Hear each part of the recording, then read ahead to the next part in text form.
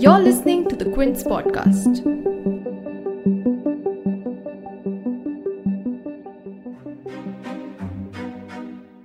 Delhi of the early 70s. A woman appears almost out of nowhere and declares herself to be a queen. Begum of Awadh, to be more specific. She comes with an entourage of servants, around 15 hounds, and her 2 children, Princess Sakina and Prince Cyrus. What she's looking for is a palace befitting of a royal family. It takes her around 8 years to get the then Prime Minister of India, Indira Gandhi, to accept her claim that she'd been wronged, that she deserved the dignity of a royal, and a palace she's finally given. Not exactly what she had in mind, but they would have to make do with it. Malcha Mahal. If the name suggests any grandeur, the place is devoid of it. Because, well, Malcha Mahal is not exactly a palace, but a 14th century hunting lodge made of stone tucked away in the middle of a jungle in central Delhi. Over the next handful of decades, the mystery that the Begum brought with her would pique everybody's interests. They were a lonesome lot, living in the middle of civilization, yet so far away from it. They shooed away visitors, rarely appeared in public like the other erstwhile royals. They continue to be in Malcha Mahal, uncared for, unkempt, in abject poverty like ghosts unable to come to terms with the present, till the last of them, Prince Cyrus, would pass away in 2017. And then comes an interesting twist. These royal descendants of Awadh were not royals after all. There was an inkling that something was amiss about the whole charade of royalty, but what exactly was it? That was the story that journalists here were trying to crack for decades unsuccessfully until very recently when the mystery was disentangled by Ellen Barry, a journalist for New York Times. So who were these fake royals?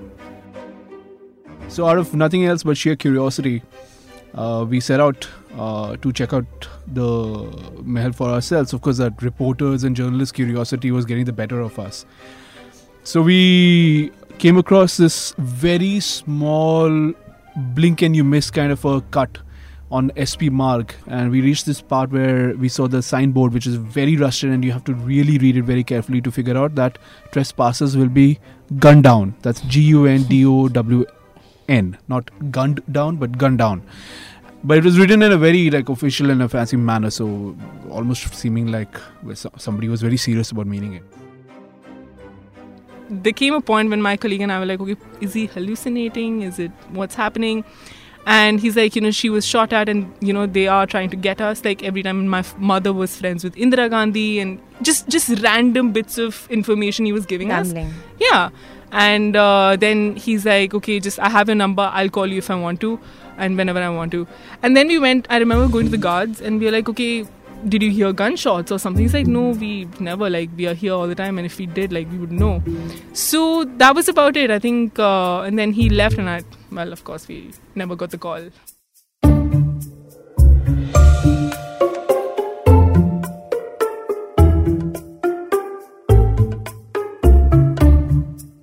You're listening to a special news and views podcast by The Quint, and I'm Shorbree.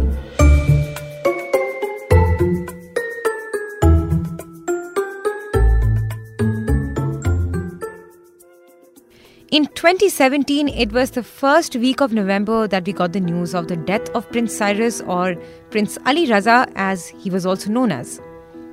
He had ousted himself from society like his mother Begum Velayat Mahal did, as did his deceased sister Princess Sakina. He was the last living occupant of Malcha Mahal, living all on his own, without friends, company, money, or even electricity for that matter. And he was found alone in his death too, on 2nd November 2017.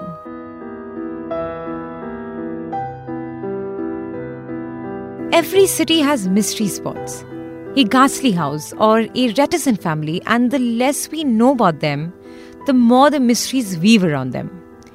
In India's capital city, Malcha Mahal would be one such mystery spot.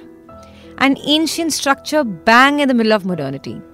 But it was not the history of Malcha Mahal that attracted curious folks and journalists. It was the history of these curious modern occupants. there seemed to be a history with loopholes and gaps.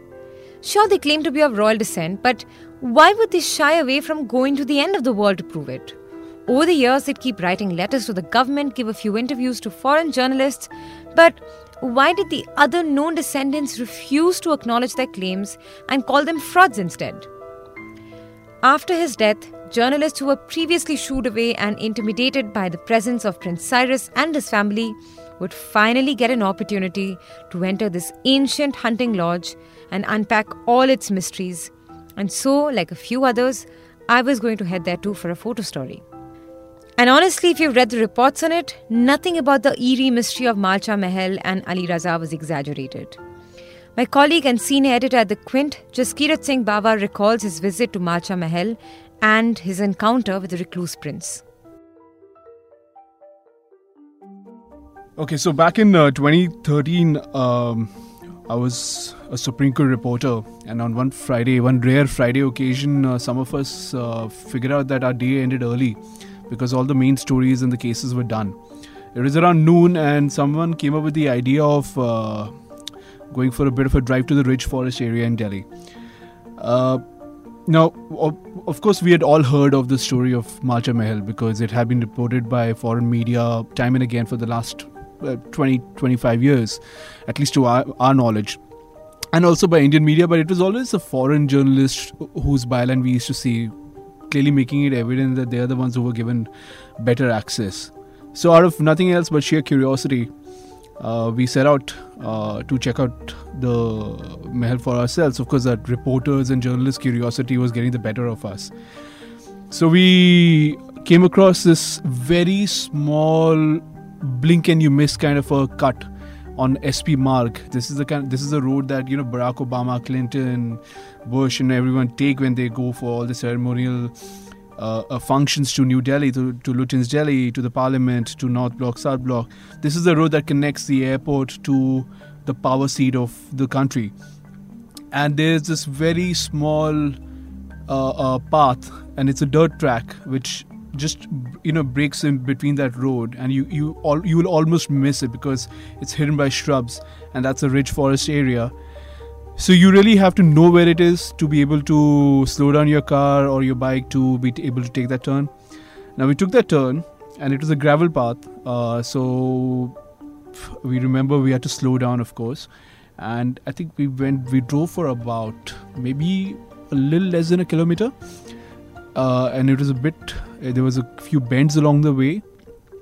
We came across this a particular portion where we could see a signboard, but we couldn't read it from it because it was really old and rusted. And we figured this is where our destination may be. But another sign that this is where the path ends was this super polished, almost like a complete bizarre contrast, high security zone, which the New York Times article calls the military zone, but it's actually the Indian Space Research Organization's Earth Station. What they do inside, because they do have military personnel over there for security, so it's perhaps the function of that place is a little more than just space observation. I'm not going to go into the details of that, but that's where the path ends, and that's where you get to park the car. So we got out and we walked around a bit. There were three of us.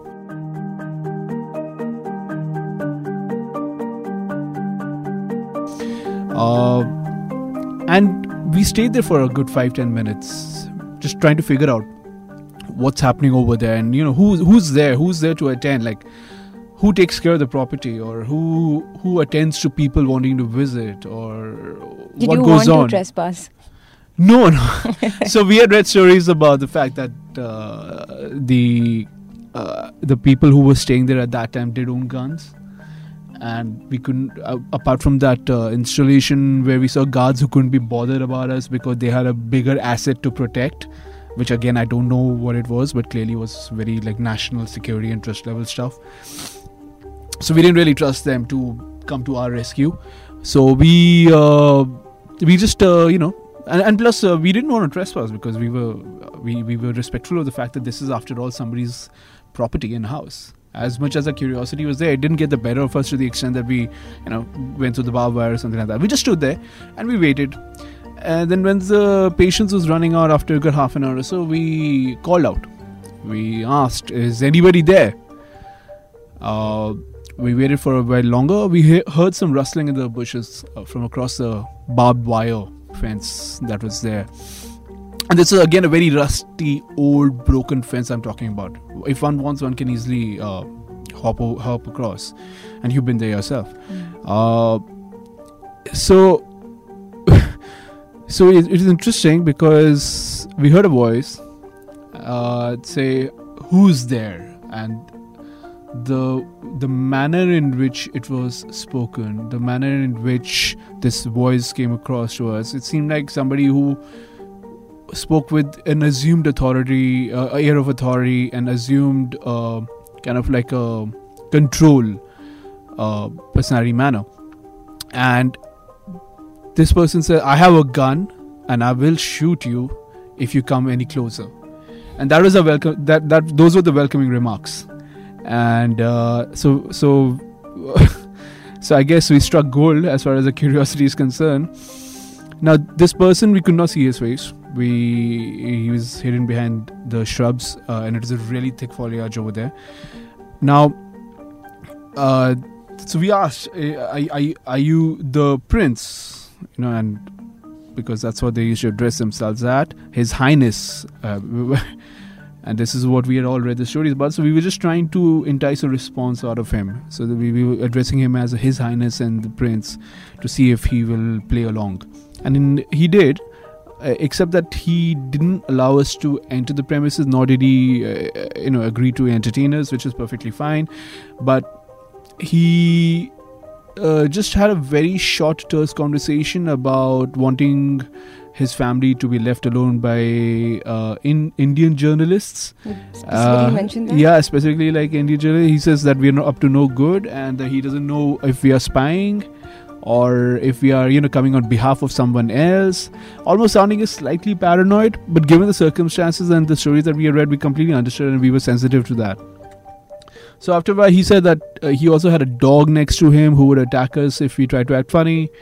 And there were these, it was very weird because it was almost seeming like talking to two different personalities, because at one moment he would want to sound chatty, but somewhere in between he will drop in sentences like, I got a gun and I'll shoot if you come in, or I have a dog and he'll attack you if you come. So these things kept springing up in a very jarring manner. Anyway, we were running out of time and we had jobs to get back to, and we weren't getting a story out of this one for sure. So that was our tiny little encounter with the so-called Prince of Malcha Mahal.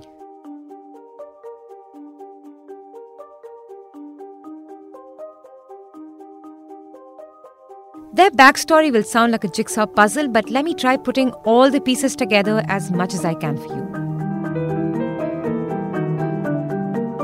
Ali's mother, Begum Vilayat Mahal, was a self-proclaimed granddaughter of Wajid Ali Shah, the last Nawab of Awadh. And she spent a good deal of her life writing to the government of India, asking that she be allotted a palace, compensation for a kingdom that was no more. She refused apartments and monetary compensation that were allotted to her. They nearly didn't measure up to her demands. The government paid no attention initially, and to protest, she sat herself in the first-class waiting lounge at the New Delhi railway station along with her 2 children, a pack of hounds and some servants.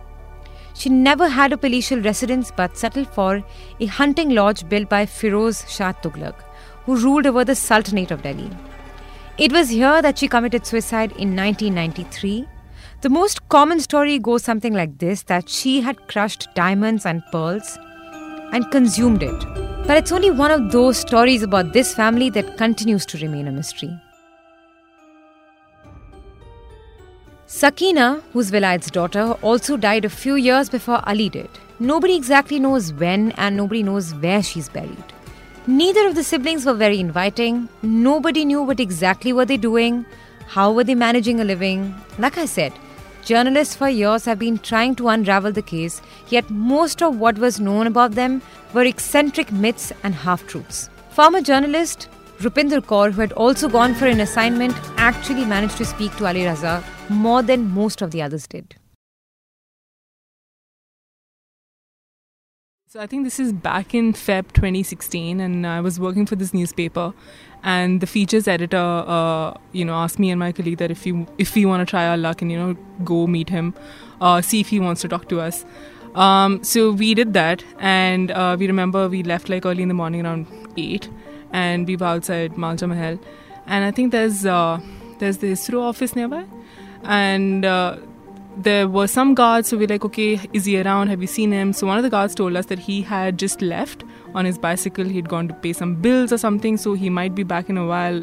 We don't know. And then, so we waited. I think we were there for some good 2 hours. We were just panicking because my colleague he got him flowers. So we're like, also talking about why he got him flowers. He's like, okay, we're meeting a royal, so why not get him flowers? So what was the story that you had to do? So we had heard at that time that his sister had passed away. So we wanted to talk about that, his life, like what had been happening on the basis of whatever news reports we had of him, whatever articles we'd read, on something on the basis of those lines. Not really, I don't really remember the questions though. And I remember, so after 2 hours or something, he came on his bicycle. It was a rickety, rusty old bicycle, and he saw us, and obviously he stopped, and I asked him, I was like, sir, can we speak to you for a second? And he was really agitated. His clothes were tattered, they were bloodied, and he was carrying a bunch of posters, and we saw this MTNL bill in his pocket, and he was like, they killed my dogs. That's the first thing he said to us. They killed my dogs. So he handed me the poster. It had blood on it. And he said that, okay, this happened yesterday, and I just went to the police station. They are not lodging a complaint. And I was like, who is they? Like, who are they? Like, he's like, I don't know. But then, they attacked my dog, and, this morning I found them dead. And I think they had like a bunch of grey mastiffs. So we're like, okay, we can probably help you out with this. So he's like, no, I've just been there, and they're not ready to do anything. So we were like, okay, so we just wanted to talk to you. We had a bunch of questions if you're willing to talk to us. But he would not listen to us. He was really, really angry. He was extremely frail also. And he told us he hadn't eaten since morning. So then I remember we asked him that, okay, if not now, maybe later if he can come to him and if he'd like to speak to us, to which he said, no, not right now, and I don't know when. Then he looked at me and he's like, okay, it's not polite to ask a lady for her number, so I'm going to ask him to give me his number, and if I feel like talking to you, then I'll call you up. So we're like, fine. So he's like, hold on, I'll be back. And then he left. So he left his bicycle there, and he went to the palace super, and we were a little scared again that, okay, what is he going to come back with? Hopefully not a rifle to kill us. He came back within the next 3 minutes, and he had a bunch of photographs and visiting cards of journalists from New York Times and Washington Post and all that. Fresh cards, fresh. So he came to us and he's like, since I can't invite you up there, you can see pictures of how it looks like. So it was there were a bunch of sofas, velvet sofas, there was a cannon apparently in there. And behind the pictures there were dates of when the pictures were clicked sometime in 1990. And then he again came back to somebody trying to attack the family. And we did not ask him about his sister, Sakina, her name was Sakina. But he's like, the princess was also attacked. And I'm like, what happened? And he said, she had to leave for Lucknow for her knee treatment. And when she was leaving, she was shot at. And we're like, when did this happen? And, he's like, it was early in the morning, around 3-4 a.m. So it was a little bizarre. And there came a point when my colleague and I were like, okay, is he hallucinating? What's happening? And he's like, she was shot at, and, they are trying to get us. Like, every time my mother was friends with Indira Gandhi, and just random bits of information he was giving us. Yeah. And then he's like, okay, I have a number. I'll call you if I want to, and whenever I want to. And then I remember going to the guards, and we were like, okay, did you hear gunshots or something? He's like, no, we never, we are here all the time, and if we did, we would know. So that was about it, I think. And then he left, and of course, we never got the call.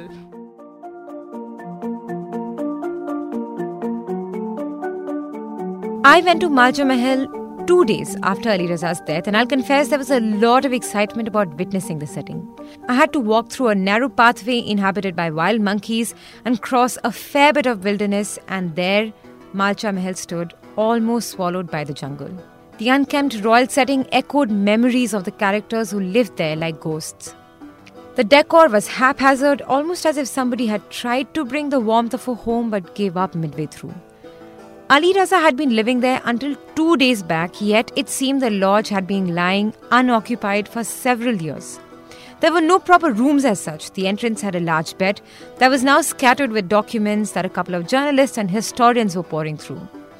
Very bare minimum furniture, a few cupboards here and there, some old clothes belonging to Sakina or perhaps Vilayat stuffed in with books in one closet, a random bottle of paint left in a shoe, some books scattered on the floor. To the right was a large dining area with a table laden with expensive bone china and glassware, all of which was under a heap of cobwebs and dust. The left side of the entrance led towards an open kitchen which had rotting food with maggots. The telephone was broken some time back and never fixed. There was no electricity in the house. Everything was in decay. How was a person who claimed to be a prince and demanded the grandeur of a royal family living there in the middle of the jungle all by himself? But the story finally got closure after New York Times journalist Ellen Barry tracked down the other half of the family, an estranged older brother by the name of Shahid, who'd been living in England, far away from this royal mess. I tried to get in touch with Barry as well for this podcast. Unfortunately, she was unavailable. But Shahid confessed to Barry that their father, Inayatullah Butt, was the registrar of Lucknow University and his brother, Ali Raza, was Mickey Butt and not really a prince. Shahid's English wife, Camilla, thought that Vilayat's claims of a royal lineage, and I'm quoting the report here, was a bloody big act. But it'd be unfair to call this family fraudulent without getting into the context that triggered it all.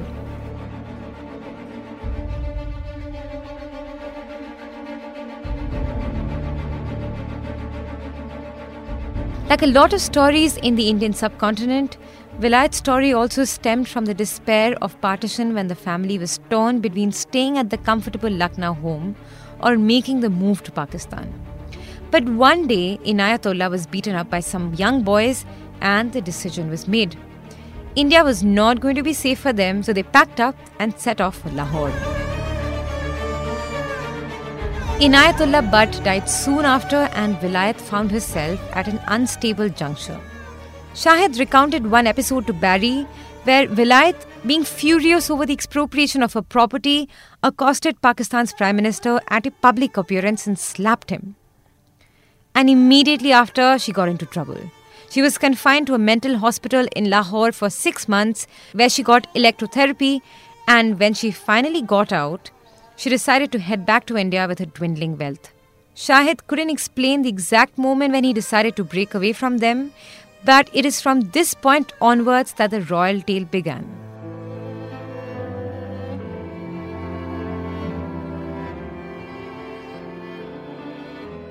Back in India, Vilayat announced that she was the Queen of Awadh and pressurized the government to hand over the properties of this erstwhile kingdom. They even changed their identities to match the theme. Farhat came to be known as Princess Sakina and sometimes Princess Alexandrina. Mickey Butt took the name of Prince Ali Raza or Prince Cyrus, and they soon also lost touch with the Pakistani side of the family. Shahid was not the only witness quoted in the report. Barry also spoke to the family of the eldest brother Salahuddin Zahid Butt. Butt's wife Salma also said that her mother-in-law's claim of royalty was false. There are other estranged relations in Pakistan who all agreed that the plot was a bit delusional. With the last of them gone, Malcha Mahal now remains without any occupant. Being a structure from the Tughlaq period, it may be conserved and protected by the government now, but some mysteries still remain there. Were they simply frauds, or was it perhaps a case of delusion and psychosis triggered by partition? You can also check out my photo story on Malcha Mahal on the website, or you can find the link on our show notes. For more special podcasts from The Quint, follow our News and Views playlist on Apple, JioSaavn, Google Podcasts, Spotify, and the several other podcast streaming platforms that we're live on right now. For other podcasts, log on to the Quint website and check out the podcast section. For any feedback, send an email to podcast@thequint.com.